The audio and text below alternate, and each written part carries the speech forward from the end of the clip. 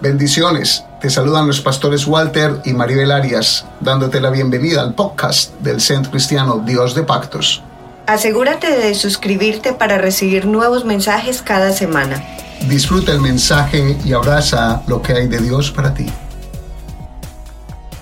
La ciencia moderna ha logrado perfeccionar cada vez más los dispositivos auriculares que ayudan a muchas personas, escuche bien, a muchas personas sordas y tartamudas para escuchar por primera vez o escuchar mejor.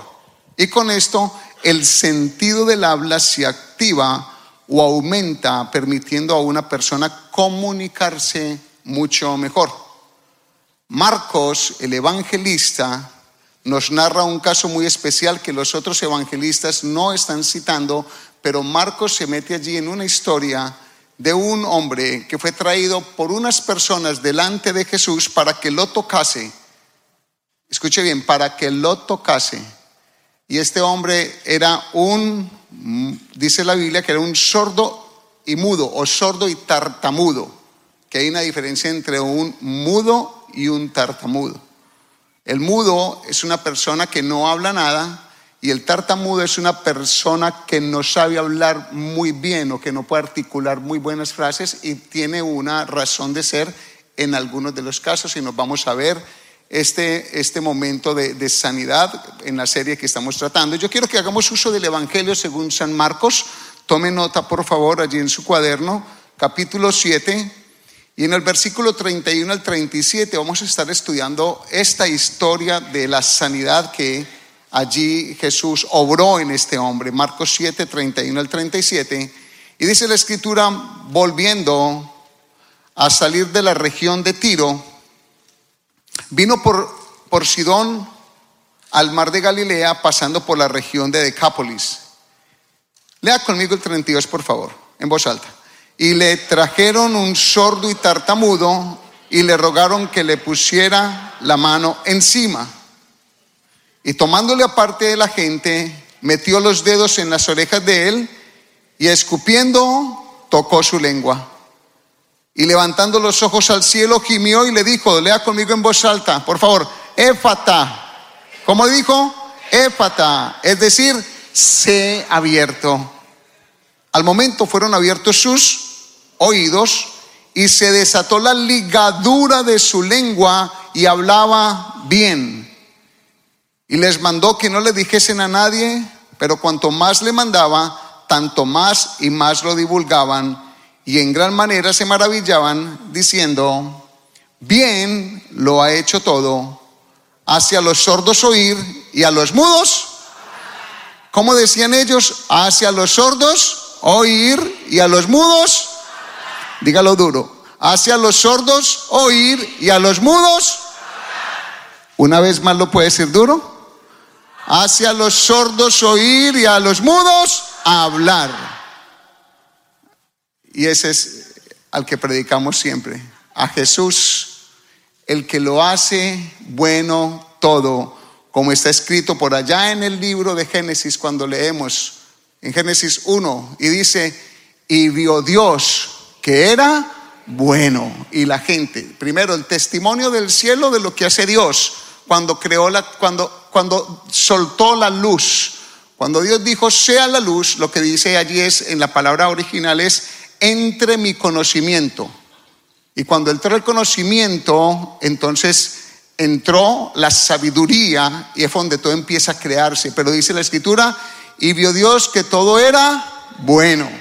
Y la gente en la tierra también dio testimonio, estas personas, de que Jesús todo lo hacía bueno. Y cuando se acepta a Jesús en su vida, es para todo lo bueno. ¿Es para todo lo qué? Bueno. Si ustedes con esta predicación se quedan con la boca cerrada, de aquí en adelante van a tener un problema. Jesús hizo siempre todo lo bueno y lo va a hacer. Dígale eso a la persona que está a su lado. Jesús siempre va a hacer lo bueno en tu vida. Dígaselo, por favor. Muchos de nosotros hemos sido influenciados por un mundo que nos rodea, ante las cosas de Dios hemos sido ridiculizados o nos quieren ridiculizar si nos queremos acercar a las cosas espirituales o a Dios. Y si creemos en la fe que es en Jesús, podemos ser ridiculizados en nuestros entornos por personas, por amigos, por culturas. Y nos van a decir que nos volvemos locos. Algunos le han dicho que si cree en Jesús y si lee la Biblia se vuelve loco. Levante la mano a los que le han dicho, que alguna vez ha escuchado eso. Mire toda la gente que nos han dicho esa gran mentira. Mire, cuando uno se mete con Jesús, lo único que uno puede saber o lo único que uno puede darse cuenta es que todo con Él es bueno. Aunque pase por valle de sombra y de muerte, con Él es mejor pasarlo. Dele gloria al Señor. No está diciendo que no vamos a pasar por valle de sombra y de muerte, o que no vamos a estar en aguas profundas. Lo que está diciendo es que aunque pase por el valle de sombra y de muerte, no temeré. Pero el salmista, cuando dice eso, es porque tenía la confianza en que Dios estaba en la dificultad. Cuando estamos con Jesús todo es bueno, hasta los problemas son buenos, porque un problema sin Jesús es un problema muy grande, pero un problema con Jesús es un problema de esperanza. ¿Para qué será esta situación? ¿Qué es lo que me está sucediendo? ¿Qué viene detrás de esto? La condición de este hombre, la Biblia nos habla de él algo muy en particular. Yo quiero hablar de este tópico de hoy, que entramos a la lección, a la parte 9, bajo el título Desatando ligaduras. Éfata, sea abierto. Diga: desatando ligaduras. Para eso vino Jesús, para traer libertad al cautivo y al preso, apertura de la cárcel, profetizado por Isaías. El plan de Jesús es traer libertad al corazón, libertad al alma. Es liberarnos mentalmente y espiritualmente para que este vehículo físico sea usado correctamente. Para eso viene Jesús. Pero de este hombre, de este que estamos hablando, del sordo y tartamudo, vamos a aprender dos cosas y una más en general de esta historia. Lo primero, su condición. Diga conmigo: condición. Lo segundo, su milagro. Y lo tercero, una generación tartamuda. Usted puede decir lo tercero: una generación tartamuda. Recordamos que es tartamudo. Un tartamudo es una persona que no sabe articular correctamente frases o no sabe componer frases completas. Quizá decía una sílaba, otra sílaba y quizá no hay entendimiento, pero tiene una intención de habla. Vamos a ver la condición de este hombre entonces para que entremos en el primer punto, y retoma el versículo 32. Y le trajeron un sordo y tartamudo y le rogaron que le pusiese la mano encima. Permítame rápidamente para entender esta posición de Jesús allí. Curiosamente, a Jesús no le trajeron a este hombre para que el hombre conociese el evangelio. No le trajeron a este hombre para que este hombre siguiera a Jesús. No le trajeron a este hombre para que este hombre pidiera algo a Jesús. Simplemente lo trajeron para que ¿qué? Jesús ¿qué? Pusiera las manos en él. No dice ni que para que lo sanara, sino que esta gente entendía, porque habían visto muchos milagros y sabían de muchos prodigios, y sabían que cuando le traían a Jesús personas endemoniadas y personas con problemas, cuando lo tocaban o cuando Jesús les tocaba, se sanaban. Entonces ellos fueron simplemente por un favor. La Biblia no dice que fueron por conocer del reino. La Biblia no dice que fueron por confesar a Jesús como el hijo del rey David en su título mesiánico. No, simplemente para que lo tocasen. Y este sordo y tartamudo, tenía problemas para hablar correctamente, no por falta, escuche bien, necesariamente del sentido del habla. Escuche lo que va a decir y lo que va a aprender. El tartamudo tenía problemas para comunicarse y hablar, no necesariamente porque le faltara el sentido del habla, es que tenía un problema con el sentido del oído. Por lo tanto, una persona cuando no puede escuchar, difícilmente podrá hablar, porque como no escucha, no puede hablar porque no se oye. Por eso es que cuando los niños nacen, todos los niños nacimos, vamos desarrollándonos con tartamudez. Analice eso en un niño. Un niño que dice pa, pero no dice papá. Papá, te amo mucho. Un niño no dice, donde un niño nazca y diga eso, nos morimos inmediatamente del susto. Un niño dice, con el tiempo, ¿qué es un niño? Tartamudo, para que lo entendamos. Pero el niño, a medida que va escuchando, es que puede ir repitiendo y por ende puede terminar hablando como ustedes. Para que lo entendamos, hay personas que tienen un problema de tartamudez, pero tiene una base.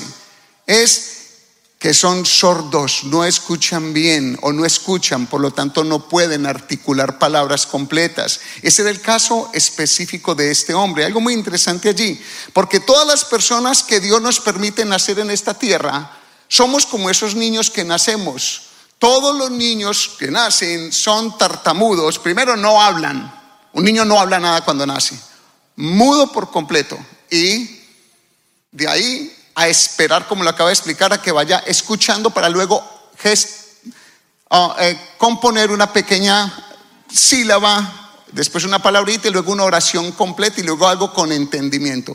Todos los seres humanos que nacemos en un mundo caído. No estoy diciendo que nacemos con un pecado original en el corazón o que nacemos pecadores, porque la Biblia no enseña eso, pero sí nacimos en un mundo caído y nacemos con una naturaleza que nos va a llevar a pecar tarde que temprano. Y cuando nosotros nacemos, así como el niño no puede hablar, de igual manera nosotros cuando pecamos, ¿cómo quedamos? Muertos en nuestros delitos y pecados el día que pecamos conscientemente, 8, 9, 10 años. Con respecto a Dios quedamos desconectados y quedamos sordos y quedamos como mudos para las cosas espirituales. Y usted se da cuenta que lo que estoy diciendo tiene mucho sentido. En nosotros, los que estamos aquí, en la mayoría, hubo un día donde confesamos a Jesús. Y un día donde empezamos a hablar de Jesús. Y en nosotros pasó un milagro por dentro. Pero analice que desde niños ya hablábamos, escuchábamos, corríamos, íbamos a la escuela. Pero con respecto a lo espiritual estábamos como muertos. ¿No es la verdad? A las cosas espirituales estábamos muertos.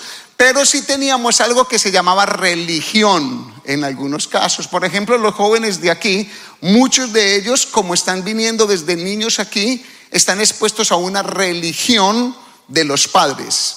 Pero necesitamos que en ellos se logre engendrar una relación personal con Dios. ¿Entendemos eso? Muy bien. Con eso no estoy diciendo que no conozcan del Señor. Estoy hablando de los niños que están en los salones y muchos. Como los adultos, muchos vienen aquí porque simpatizan con el momento, porque simpatizan con la alabanza, porque simpatizan con el ambiente. De hecho, me han dicho muchas personas que eso atrás es muy especial, ese tiempo de coinonía. Simpatizan con eso, pero son tartamudos. ¿Por qué son tartamudos? Porque todavía no pueden hablar cosas espirituales. No se hablan cosas espirituales, pero sí tenemos una religión. Entonces los que hemos nacido en una religión somos tartamudos. ¿Por qué? Porque podemos hacer un rezo. Yo recuerdo desde pequeño: Padre nuestro que estás en los cielos, santificado sea tu nombre, venga a nosotros tu reino, haga tu voluntad en la tierra como en el cielo. Haz nuestro pan de cada día, perdona nuestras ofensas como también nuestros hermanos que nos ofenden. No me dejes caer en tentación, mas líbranos de todo mal. Amén. ¿Alguno de ustedes le pasó eso? No lo aprendimos de memoria, pero no tenía ningún sentido. Por lo tanto se llama tartamudez, porque estamos hablando algo de a Dios, pero no tiene sentido. ¿Sí me están entendiendo? Es lo mismo con la religión. La religión termina siendo una comunicación de tartamudez. Y muchos lo que tienen es eso. Son tartamudos espiritualmente hablando. Este hombre, su condición de sordo lo llevaba a ser tartamudo. Y la Biblia me describe que nosotros, cuando estamos muertos en nuestros delitos y pecados, estamos así. Y de hecho la Biblia registra algo muy interesante. Mire, usted sabe que es un ídolo. Usted sabe que es un ídolo, una imagen de idolatría. Un ídolo es muchas cosas. Un ídolo puede ser un artista, un ídolo es alguien que yo idolatro, alguien en que yo pongo toda mi emoción. Eso es un ídolo. Pero un ídolo, para que la mayoría de las personas lo entendemos, es un muñeco o un pedazo de madera con el que se hace una figura o una fotito de una mujercita o algo, de alguien vestido de azul o de púrpura. Los ídolos, siempre el ser humano ha hecho ídolos. ¿Por qué? Porque el ser humano siempre ha tenido tartamudez. Están tratando de comunicarse con Dios de alguna manera. Cuando el ser humano peca y desconoce de Dios, de alguna forma su ser interior, que ese es un ser espiritual porque viene del espíritu, nosotros somos nacidos de Dios.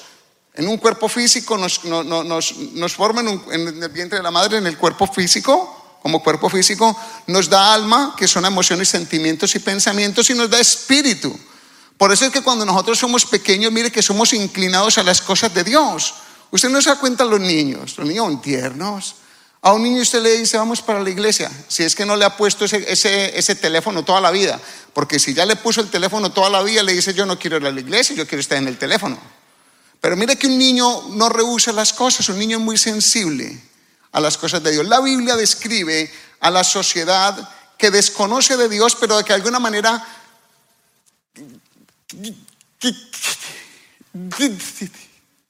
¿están entendiendo? Dios. De alguna manera están buscando conectarse en lo espiritual, tartamudean espiritualmente. ¿Por qué? Porque hay una porción de Dios en nosotros cuando nacemos. Y esa es la parte que está dañada, la parte espiritual, porque la física y la emocional, no, una persona habla, corre, hace de todo, la parte física funciona, la emocional también. Y el Salmo 115 describe a la sociedad tartamuda. Salmo 115, 3 al 8. Mira el salmista como habla muy claro el salmista cuando dice, nuestro Dios, ¿qué dice? Está en los cielos. Todo lo que quiso, ha hecho. Mire cómo el salmista habla de clarito. O sea, el salmista es capaz de decir, nuestro Dios, habla claro, entiende lo espiritual, sabe que todo lo creado, lo que se ve y no se ve, Dios lo hizo, el salmista. Pero ahora luego describe la humanidad. Y dice el versículo 4, los ídolos de ellos, o sea, los que no están despiertos espiritualmente, los ídolos de ellos son ¿qué? Plata y oro, obra de manos de hombres. Tienen boca. Dalo el 5 duro, por favor. Tienen boca, mas no habla. Tienen ojos, mas no ven. Orejas tienen, mas no oyen. Tienen narices, mas no huelen. Manos tienen, mas no palpan. Tienen pies, mas no andan. No hablan con su garganta. Ahora lea el versículo 8 bien claro. Léalo, por favor, haga uso de su habla. Léalo.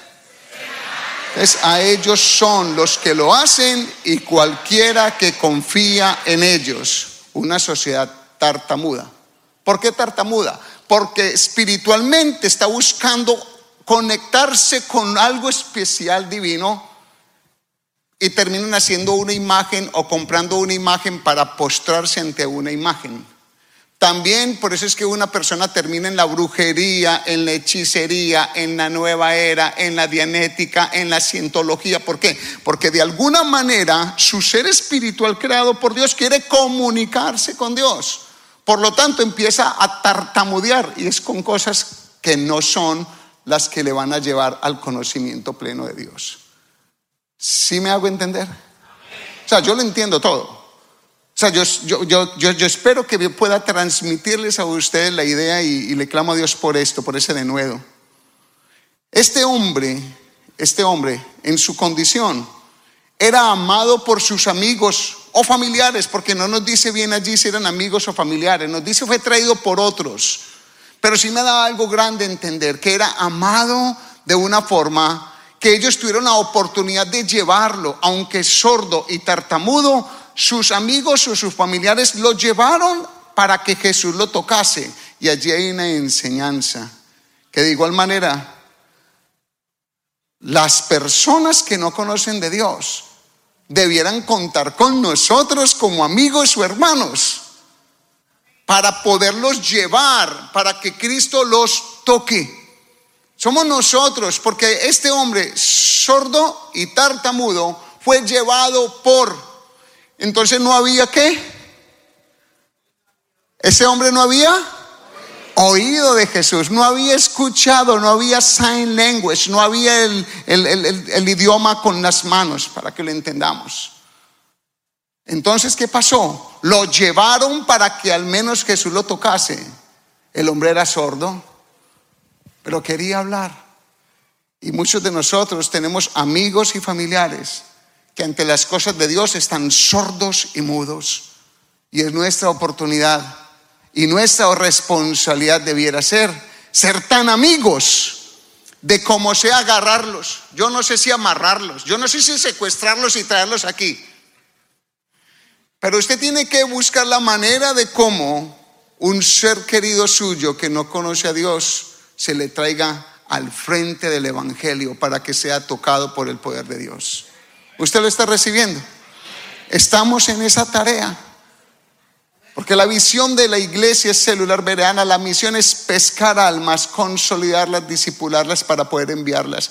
Pescamos almas, o sea, evangelizamos personas, las traemos a los pies del Señor, les presentamos a Cristo y los consolidamos en esa fe y en la iglesia local donde estamos. ¿Estamos trayendo almas a los pies de Jesús para que sean tocadas? ¿O solamente me estoy gozando con el toque de Cristo para mi vida personal? ¿O me voy a involucrar en el dolor y la sordera y tartamudez de otra persona para traerlo? ¿Alguien recibe algo? Este muchacho tenía amigos que rogaron por él.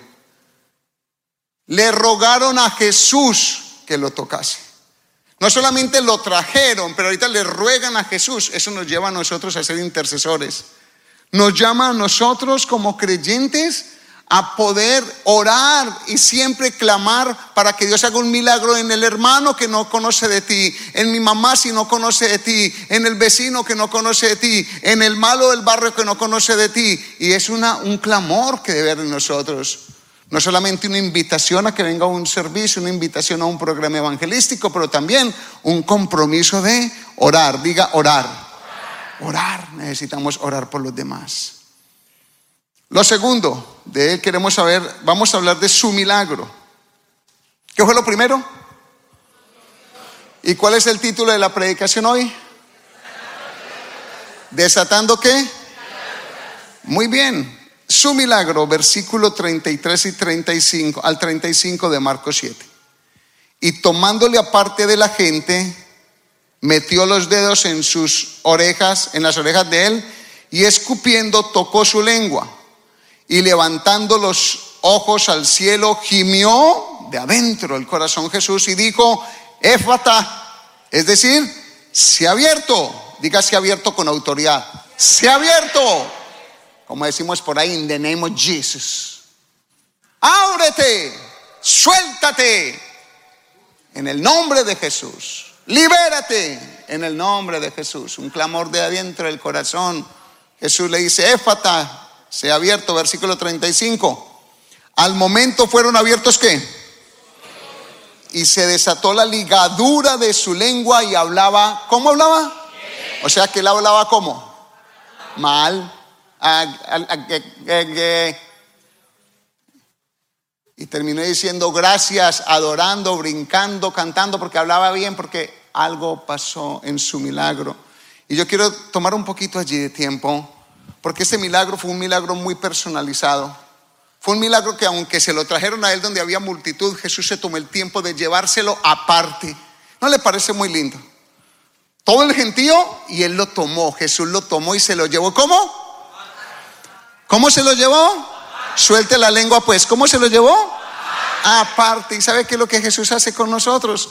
Que nos encuentra en una sociedad y nos puede encontrar en algo colectivo. Nos puede encontrar en un momento como estos con mucha gente alrededor. Nos puede encontrar en mucha multitud de vida, en mucha multitud de cosas, pero nos coge aparte. Jesús siempre querrá tener un tiempo aparte contigo. Jesús siempre querrá tener un tiempo aparte contigo. Jesús siempre buscará que tengamos un tiempo aparte con Él. Jesús siempre buscará y esperará que nosotros lo llamemos a Él a solas. Por eso Él en el Padre Nuestro enseña, y aunque la oración colectiva es correcta y es buena, dice: cuando ustedes oren, oren a su Padre que está en lo secreto. El Padre Nuestro dice eso: y vuestro Padre que está en lo secreto te recompensará en público. ¿Qué es lo que Jesús quiere? Privacidad también. Jesús quiere hacer algo más grande en tu vida. A veces estamos con el gentío, en el gentío de ocupaciones, en el gentío de trabajo. ¿Me está entendiendo? Mucha ocupación, mucho trabajo, mucho proyecto, muchas ganas de conseguir dinero, muchas ganas de hacer otro poquito más. Y seguimos ahí. Y yo hago una pregunta: ¿hasta dónde lo que estamos siendo tartamudos? Y Cristo queriendo y dándose la oportunidad de un tiempo en lo secreto para revelarse, y nosotros tartamudeando con la vida, tartamudeando con nuestras cosas. Demasiado deporte, demasiadas vacaciones, demasiada ocupación, demasiado esto, demasiado aquello, tan ocupados en todo. Y Jesús con un deseo y con una oportunidad de tomarnos aparte. Yo siempre hago una pregunta a la mayoría de las personas, o de una manera más disimulada para no avergonzarles. Yo llego y menciono en un espacio y digo: tremendo el devocional de hoy. Esa es la forma como yo me relaciono con algunos hermanos. Sacúdeme a alguien al lado, dígale: escucha bien. Por ahí derecho lo despiertas un poco, le ayudas con el cansancio. Mire, yo le digo a las personas: tremendo el devocional del día de hoy. ¿Sabe qué le estoy diciendo con eso? Casi que le estoy diciendo: ¿hiciste el devocional el día de hoy? Pero para no ridiculizarlo, porque lo más probable es que me va a decir, algunos me dicen: no he tenido tiempo, porque ya cuando les hago la pregunta son las 9 de la noche. O sea que no tuvo tiempo en todo el día. No he tenido tiempo de estar a solas con Dios. No he tenido tiempo de estar a solas con la palabra. No he tenido tiempo de estar a solas en el Espíritu, porque estoy demasiado ocupado. Tengo demasiada multitud, demasiada gente, demasiadas cosas a mi lado. El devocional del día de hoy de nuestro pan diario, tremendo, ¿sí o no? Wow, tremendo devocional. Tiene que ver con el 9/11, con la historia de 3 personas y uno de los terroristas. No les voy a contar más. Entonces, ¿qué estamos hablando? Jesús los llamó aparte, y es lo que Jesús quiere hacer con nosotros, llamarnos aparte también. En el versículo, yo creo que allá en Efesios capítulo 6, versículo 18 al 20. Dice la escritura allí: orando en todo tiempo, con toda ¿qué? Oración y súplica, en el Espíritu, y velando en ella con toda perseverancia y súplica por todos los santos, y por mí, a fin de que al abrir mi boca me sea dada palabra para dar a conocer con denuedo el misterio del Evangelio, por el cual soy embajador en cadenas, que con denuedo hable de él como debo hablar. Mire, este hombre, porque estamos hablando de su milagro, algo pasó. Jesús escupió al piso, ¿cierto? Jesús le tocó la lengua, ¿cierto? ¿Sí o no? Y le metió los dedos al oído, ¿cierto? ¿Dije 3 verdades o no? Pero no los dije en el orden. Pueden ser 3 verdades, pero no hay orden. La Biblia es muy, muy exacta. La Biblia no se salta nada. La Biblia es preciosa, perfecta y muy intelectual. Jesús primero tocó sus oídos, metió los dedos de él en sus oídos, como la imagen lo muestra. Luego Jesús hizo esto. ¿Sabe qué es eso? Es una expresión de liberación, como decir: desátate. Y le tocó la boca, clamando al cielo, y dijo: Éfata, sé abierto. Jesús no tocó su boca primero, porque no funciona así.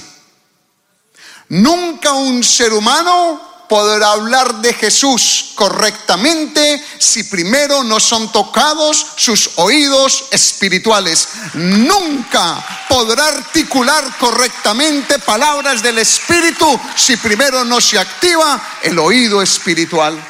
Nunca. Solamente habrá una tartamudez.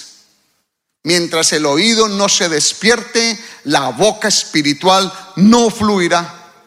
Mientras no haya un despertar del oído espiritual, el don del hablar espiritualmente, el denuedo de la palabra, como el apóstol Pablo: oren por mí, yo estoy prisionero aquí, con cadenas en esta cárcel. Y escribía, mire lo que escribía, palabras del Espíritu de la iglesia de Éfeso. En plena cárcel hablaba un lenguaje espiritual, con cadenas pero que no me callan, con cadenas pero que hablo de la gloria de Dios. En una situación difícil, sí, pero que no me callo de Cristo. En una situación adversa, sí, pero que hablo y hablaré del Rey de Reyes y Señor de Señores. Denle la gloria al que vive.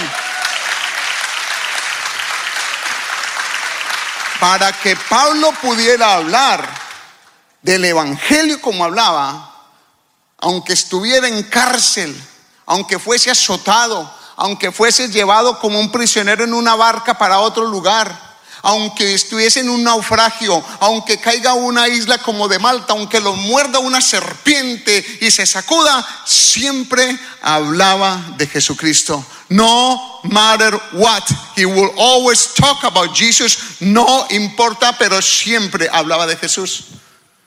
Porque primero, una voz en el camino le habló. ¿Recuerdan camino a Damasco?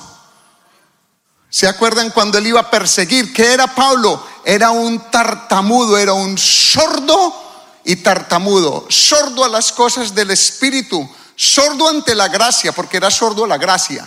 Porque Pablo sí sabía de la ley. O sea que había escuchado algo, pero le faltaba que se le activara el espíritu de la gracia. Por eso perseguía a cristianos, para arrestarlos, para que los llevaran al circo romano, para que los prendieran fuego y los colocaran en postes entrando a la ciudad, alumbrando como luces públicas a los que creían en Jesús. Y ese camino a Damasco, cuando él iba con cartas para Damasco para arrestar personas que hablaban de Jesús, personas que no eran tartamudas, personas que hablaban de la gloria de Dios y en cavernas cantaban cánticos y en las catatumbas con los muertos metidos hablaban salmos porque estaban perseguidos. Cuando él iba a las ciudades a perseguir, camino a Damasco, una voz del cielo le dijo, ¿qué le dijo? Saulo, Saulo, ¿por qué me? ¿Qué sentido? ¿Qué sentido abordó Jesús? El oído. Saulo, Saulo. Y mire lo que dijo ese hombre por primera vez en su vida. ¿Quién eres? ¿Cómo le dijo? ¿Qué quieres que yo haga? Señor. ¿Quién eres, Señor? Y luego, ¿qué quieres que yo haga, Señor? ¿Quién eres? Señor. Lo reconoció como su Señor por primera vez. ¿Y qué le dijo Jesús? Yo soy Jesús a quien tú persigues. Permítame leer un paréntesis. Yo soy Jesús del que tú hablas mal. Yo soy Jesús del que tú te burlas. Yo soy Jesús del que tú haces mofa. Yo soy Jesús. Yo soy el yo soy. Yo soy Dios quien te está llamando. Yo soy Dios quien te está hablando en este momento. Y él dice ahí, ¿qué quieres que yo haga? Bendito sea el nombre del Señor. Tóquese los oídos. Ore así. Ore. Please touch your ears. Please. Just believe what I'm telling you. Créeme por un momento lo que te estoy diciendo. Tócatelos. Y cuando ores, ora y dile, Señor, activa más mis oídos espirituales.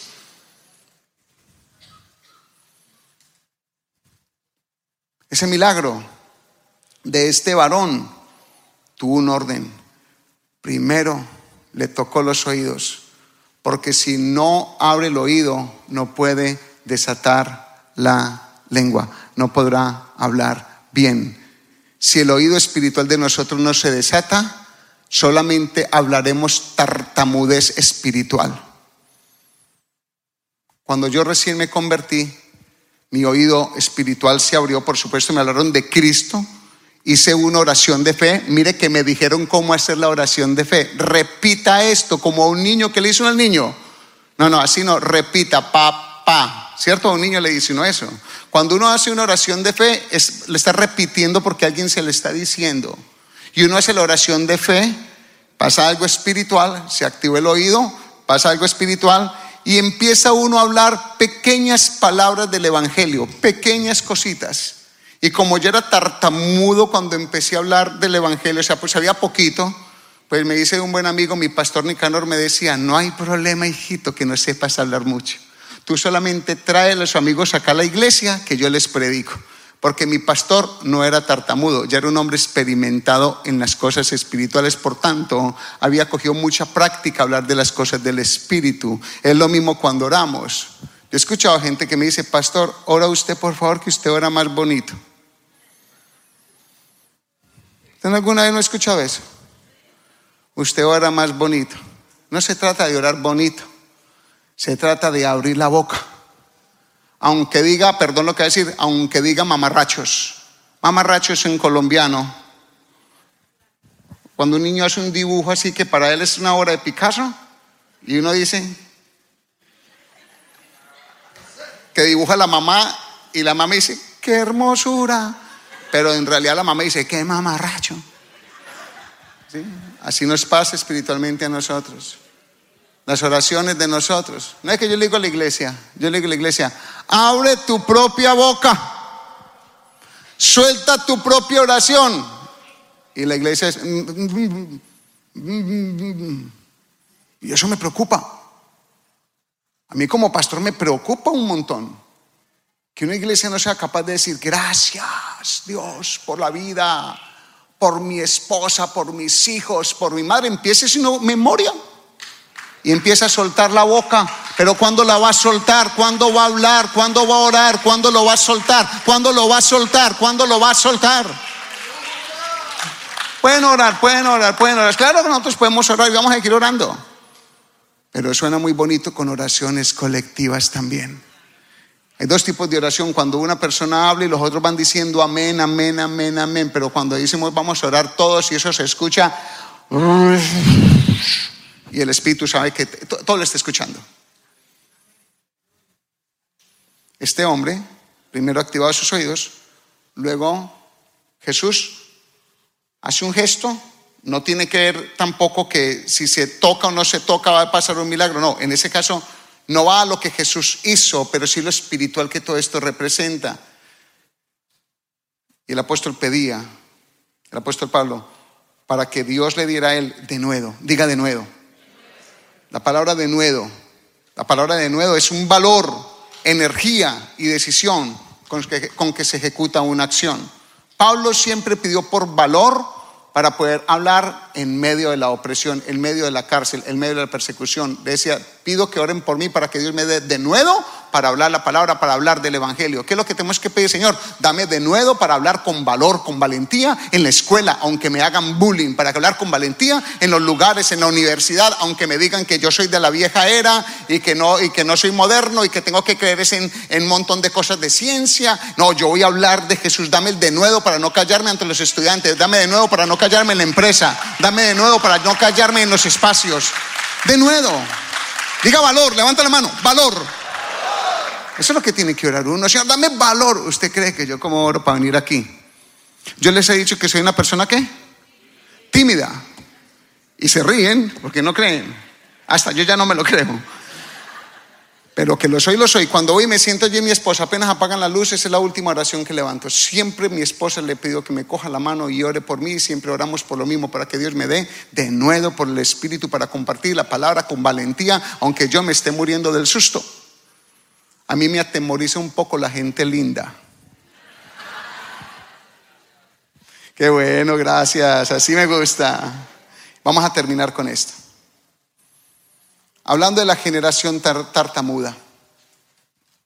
Y yo quiero que hagamos uso de un texto bíblico del apóstol Pablo a la iglesia de Roma, en la carta a los Romanos. Vamos a leer un poco extendidito, pero es algo muy importante.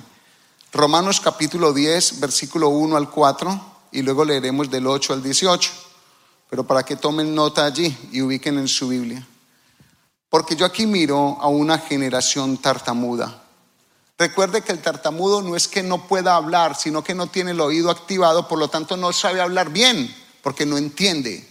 Como no escucha, no puede hablar bien. Y la Biblia me muestra a mí de Pablo con un dolor por la generación tartamuda de los israelitas. Todos los israelitas fueron tartamudos ante la gracia, porque no eran mudos con respecto a la ley y las leyes. Ellos sabían las leyes de memoria, cumplían con leyes, cumplían con el Sabbat, cumplían con los alimentos, se abstenían de cosas, pero con respecto a la gracia del Evangelio de Jesús, eran totalmente mudos en ese caso. Allí en el versículo 1 del capítulo entonces 10, dice allí en adelante, del 1 al 4. Hermanos, ciertamente el anhelo de mi corazón y mi oración a Dios por Israel es porque yo les doy testimonio de que tienen celo de Dios. Miren lo que dice, tienen celo de Dios, pero no conforme a ciencia, porque ignorando la justicia de Dios y procurando establecer la suya propia, no se han sujetado a la justicia de Dios, porque el fin de la ley es Cristo para justicia a todo aquel que cree. Voy a parar allí. Pablo escribe esta carta, se la manda a hermanos judíos, por supuesto también, y de seguro gentiles en la iglesia de Roma, y les está diciendo: mi oración es por mis hermanos, por mi raza israelita. Mi oración es por ese pueblo que por gracia nos escogió Dios desde antes para revelarse en el Sinaí, para traernos los mandamientos, el que nos instituyó leyes y formas. Mi oración es para que mi pueblo, el pueblo que tenía celo, el pueblo que se congregaba, el pueblo que iba a las sinagogas.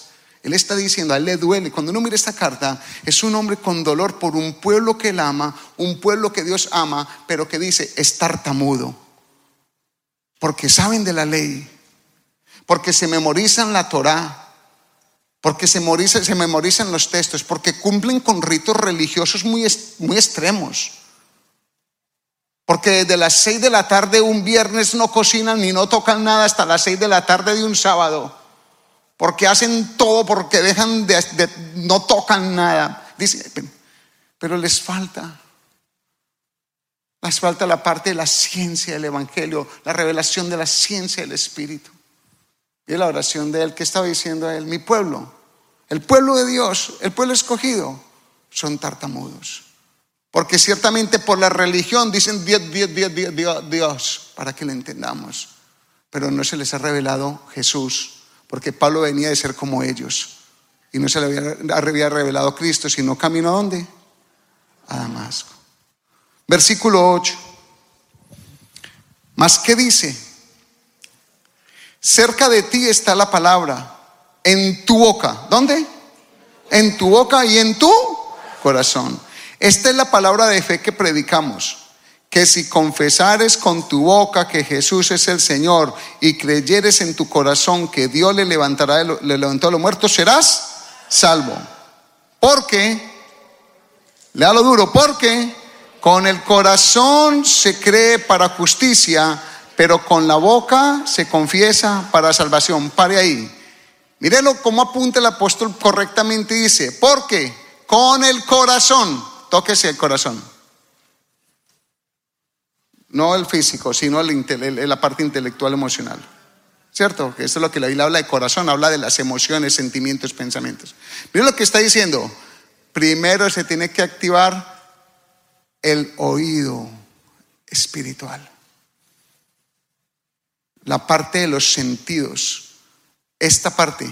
Primero el corazón, para que luego pueda haber una confesión de Jesús.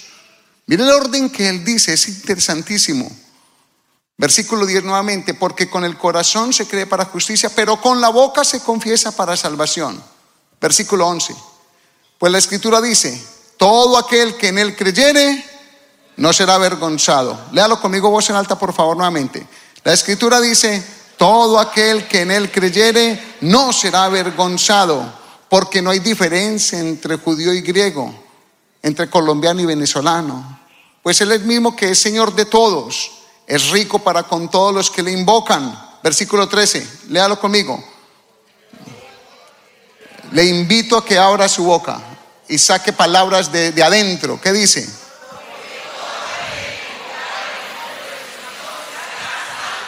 Porque todo aquel que invocare el nombre del Señor será salvo. Escuche.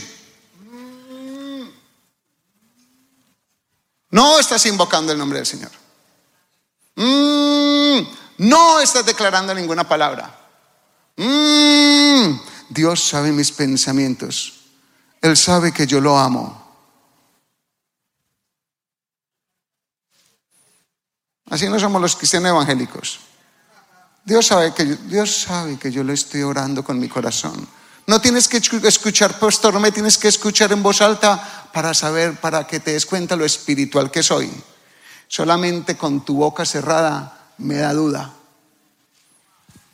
porque me dice que hay una atadura, hay algo que falta, porque si te callas aquí con los hermanos en la fe, cuán mudo serás en la calle con los que no tienen fe. Si entre los que estamos juntos no hablamos salmos, como dice la Biblia, que entre ustedes hablen salmos, dice la Escritura. Nuestras conversaciones de cristianos, ¿sabe qué es? Tremendo lo que Dios ha hecho en tu vida. Y mira lo que hizo en la mía. Y esto aquí, mira, me pasó una cosa en el espíritu. Estaba yo orando a la hora sexta. Estaba yo en la terraza de mi casa. Esas eran las conversaciones de los evangélicos, las que debieran ser. Versus, ¿te diste cuenta lo que le pasó a fulanita? Ay, es que si vieras, es que menos mal que le pasó, porque es que es metida. No. Y mira, no, y parece, y la otra, ay, sí. Y empiezan, Y llega el hermano y el otro. Es que hermano, no hablamos lobos. Sí. Bacano, ¿sí o no? Bacano el partido de fútbol. Buenísimo. ¿Cómo te fue hoy en la semana vos? No, buenísimo, un partido de fútbol. Es lo único que te acordás de la semana, un partido de fútbol. Y más así como varón de Dios, como hombre. No vas a decirme el devocional de qué fue hombre. No me vas a decir de qué trató la palabra el día de hoy, de qué te alimentaste. Eso habla mucho, iglesia. Yo no sé para quién es esto, pero espero que no lo deje pasar de largo. Yo espero que usted pueda abrazar lo que es la porción para usted, porque yo sé cuál es la porción para mí. Esta generación que el apóstol Pablo estaba hablando allí, yo quiero que miremos un texto más.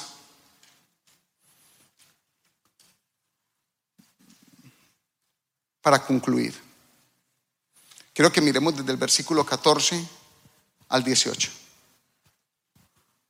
Porque Pablo le termina diciendo a esa iglesia, a la iglesia de Roma, lo siguiente: ¿cómo pues invocarán a aquel en el cual no han creído? ¿Y cómo creerán en aquel de quien no han? Mire donde traza otra vez. Pablo traza al oído. ¿Cómo van a invocar a Jesús si no han oído de Jesús? ¿Cómo van a decir Cristo vive? ¿Cómo van a decir Cristo salva? ¿Cómo van a decir Cristo es maravilloso, es el mismo gran yo soy? ¿Cómo van si no han oído? Y ahora dice, ¿y cómo oirán sin haber quien les predique? Perdone. ¿Y cómo oirán sin haber quien les predique? O sea que para que alguien crea en Jesús, tiene que escuchar de Jesús. Y para que escuche de Jesús, alguien tiene que predicar.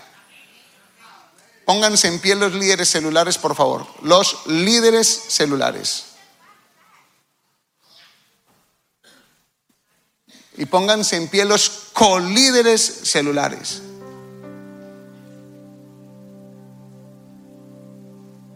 Pónganse en pie los consolidadores.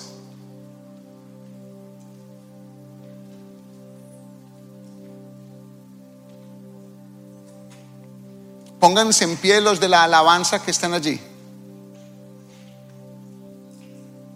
Pónganse en pie los pastores y el grupo de apoyo pastoral. Pónganse en pie los del staff.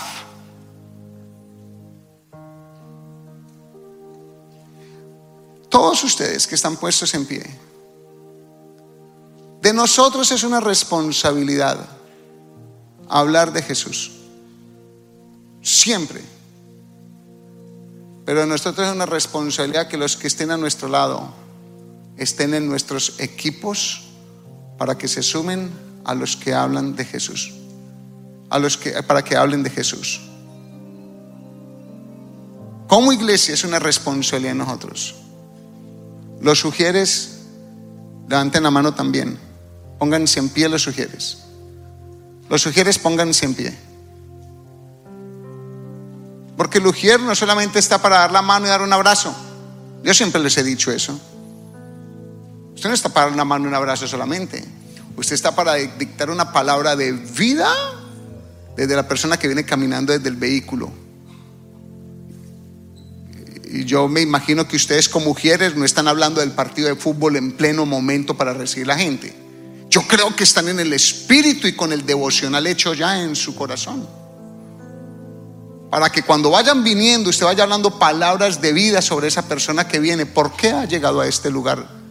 Y que cuando los saludes le puedas hablar con un salmo, le puedas hablar con una palabra del espíritu, porque el pueblo requiere que le sigamos ayudando.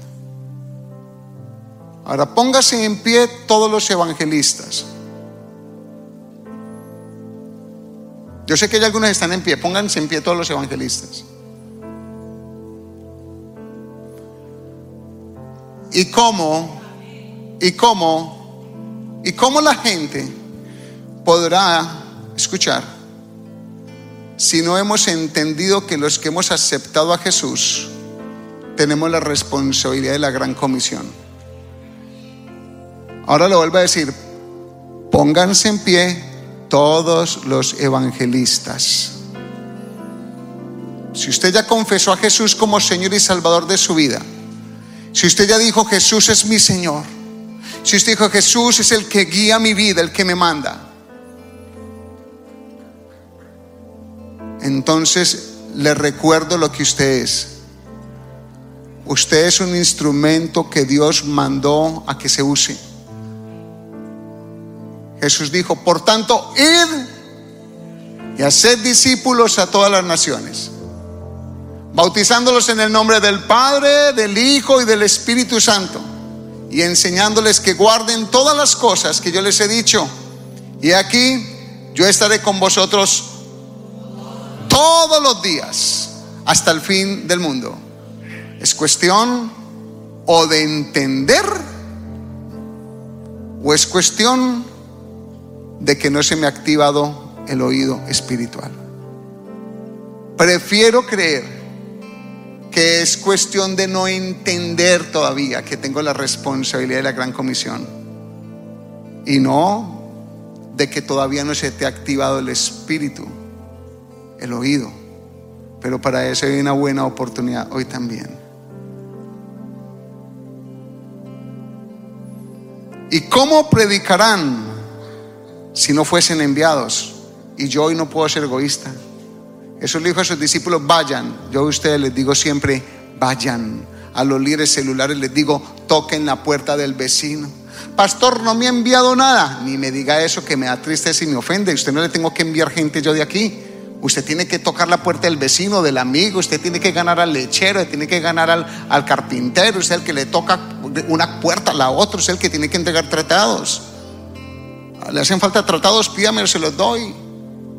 ¿O no me están diciendo que les envíe personas a su célula, a su grupo, para que se le llene su grupo? No, pues para eso labro yo, pescando. Yo sigo pescando almas para mí, siguen coronas en el cielo para mí.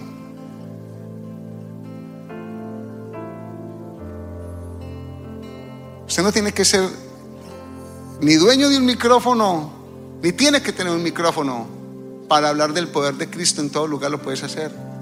¿Qué es lo que envías por WhatsApp? Yo entiendo que mandamos un chiste de vez en cuando porque Jesús no era aburrido. Yo sé que Jesús hacía chistes con los discípulos también, estoy convencido de eso. Jesús tenía un carácter como yo, sanguíneo. En serio, Jesús para mí era chistoso. Yo me imagino a Jesús caminando con los discípulos por el mar de Galilea y uno de ellos se quería así bien espiritual y Jesús pasaba por detrás y lo empujaba al agua así. ¡Guay! Se tiraban todos a jugar en el agua. Hago yo eso de 55 años con mis amigos. No lo va a hacer Jesucristo con los amigos de Él. ¿Cómo percibes a Jesús? ¿Cómo lo percibes? Entonces, estamos llamados a nosotros ser los que podamos ir y hablar.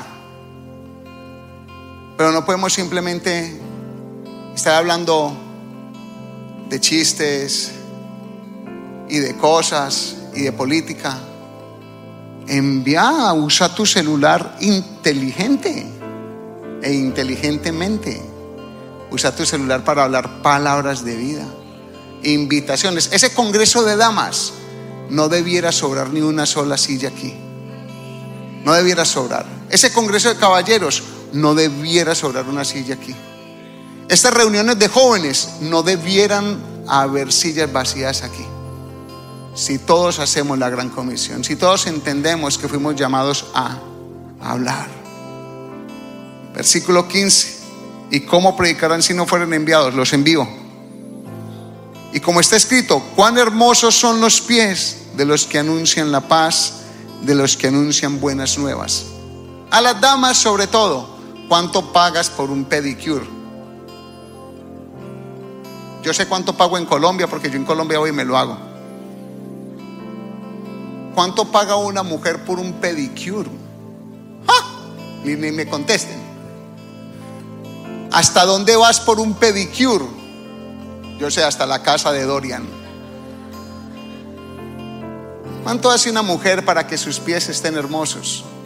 Para que sus uñas estén bonitas. Hacen tanto. ¿Cuánta crema se echan? Tanta crema. Y la Biblia curiosamente dice: hermosos son los pies de los que anuncian la paz. Ah, qué pies tan lindos, vea, aleluya, qué belleza de pies. Mire sus pies. Diga, si Dios puede decir de usted que sus pies son hermosos, estás anunciando el evangelio de la paz. Estás hablando de Jesús, porque cada vez que hables a Jesús es una uña arreglada. Cada vez que hables a Jesús es un callo quitado. Cada vez que hables de Jesús es una capita de esmalte en una uña. Cada vez que hables de Jesús es un juanete menos. Hermosos son los pies de los que anuncian la paz. Versículo 16. Léalo conmigo. Mas no todos obedecieron al evangelio, pues Isaías dice: Señor, ¿quién ha creído a nuestro anuncio? No toda la gente va a creer, pero sí a toda la gente la vamos a predicar. No toda la gente nos va a aceptar la invitación, pero a toda la gente la va a invitar. Versículo 17. Léalo conmigo pues en voz alta. Así que la fe es por el oír, y el oír por la palabra de Dios. ¿Cómo una persona podrá hablar que Jesús es el Señor? Solamente cuando logre activarse el oído espiritual. Luego no va a poder si no pasa eso. Podrá tartamudear, podrá decir un día Jesús es el Señor, pero si no se activa la parte espiritual, porque hay gente que lo hace por presión de grupo, pero no genuinamente. Versículo 18. Pero digo, no han oído, antes bien, por toda la tierra ha salido la voz de ¿quién? Ahora diga de nosotros. Por toda la tierra ha salido la voz de nosotros, y hasta los fines de la tierra sus palabras. La voz de nosotros tiene que correr como la voz de los profetas. La voz de nosotros tiene que correr como la voz de los evangelistas, como la voz de los apóstoles. Tóquese su boca, por favor. Éfata. Suéltate, diga, suéltate. Suéltate, lengua mía. Toque sus oídos, toque sus oídos. Padre, aviva los oídos espirituales en mis hermanos presentes y donde estén, Señor. Activa el oído espiritual en nosotros más y más, más y más. Yo te pido, Dios, en el nombre de Jesús, que nuestro oído espiritual se despierte para la gloria tuya, para las cosas gloriosas, para los cánticos al corazón del Espíritu, para el consuelo del Espíritu a nosotros, que se activen nuestros oídos para escuchar tu palabra, para que la palabra pueda caer y pueda, Señor, ser recibida y pueda producir fruto al 100, al 60, al 30 por uno. Padre, yo bendigo mis oídos, bendiga los suyos, hermano. Padre, yo bendigo mis oídos, digo que son oídos despiertos, que son oídos oportunos, que son oídos sanos, despiertos a las cosas espirituales, despiertos al poder del Evangelio. Yo bendigo mis oídos espirituales y hablo por mi boca, Señor. Bendigo mi boca, bendiga la suya, iglesia. Abra su boca, bendiga su boca. Éfata. Suéltate, suéltate, suéltate, boca mía. Alaba a Jehová.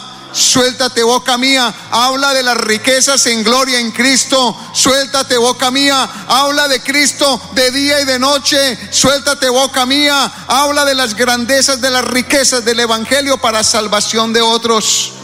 Y en mis hermanos, actívalo, Dios Rey, en el nombre de Jesús. Tomen asiento un momento, por favor. Tomen asiento un momento, por favor. Cerrados sus ojos, si son tan amables. Yo quiero saber. Escuche bien, cierre sus ojos, permítamelo, para que sus oídos estén más receptivos. Please close your eyes. Jesús está pasando por aquí hoy. ¿Hay alguien aquí? Necesito quietud en la casa de mi Señor un momento, por favor.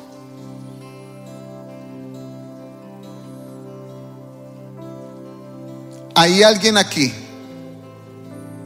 que siente que Dios le está hablando para salvación, que está tocando la puerta de tu corazón? ¿Hay alguien aquí que siente que es un pecador y no le has entregado tu corazón a Jesús?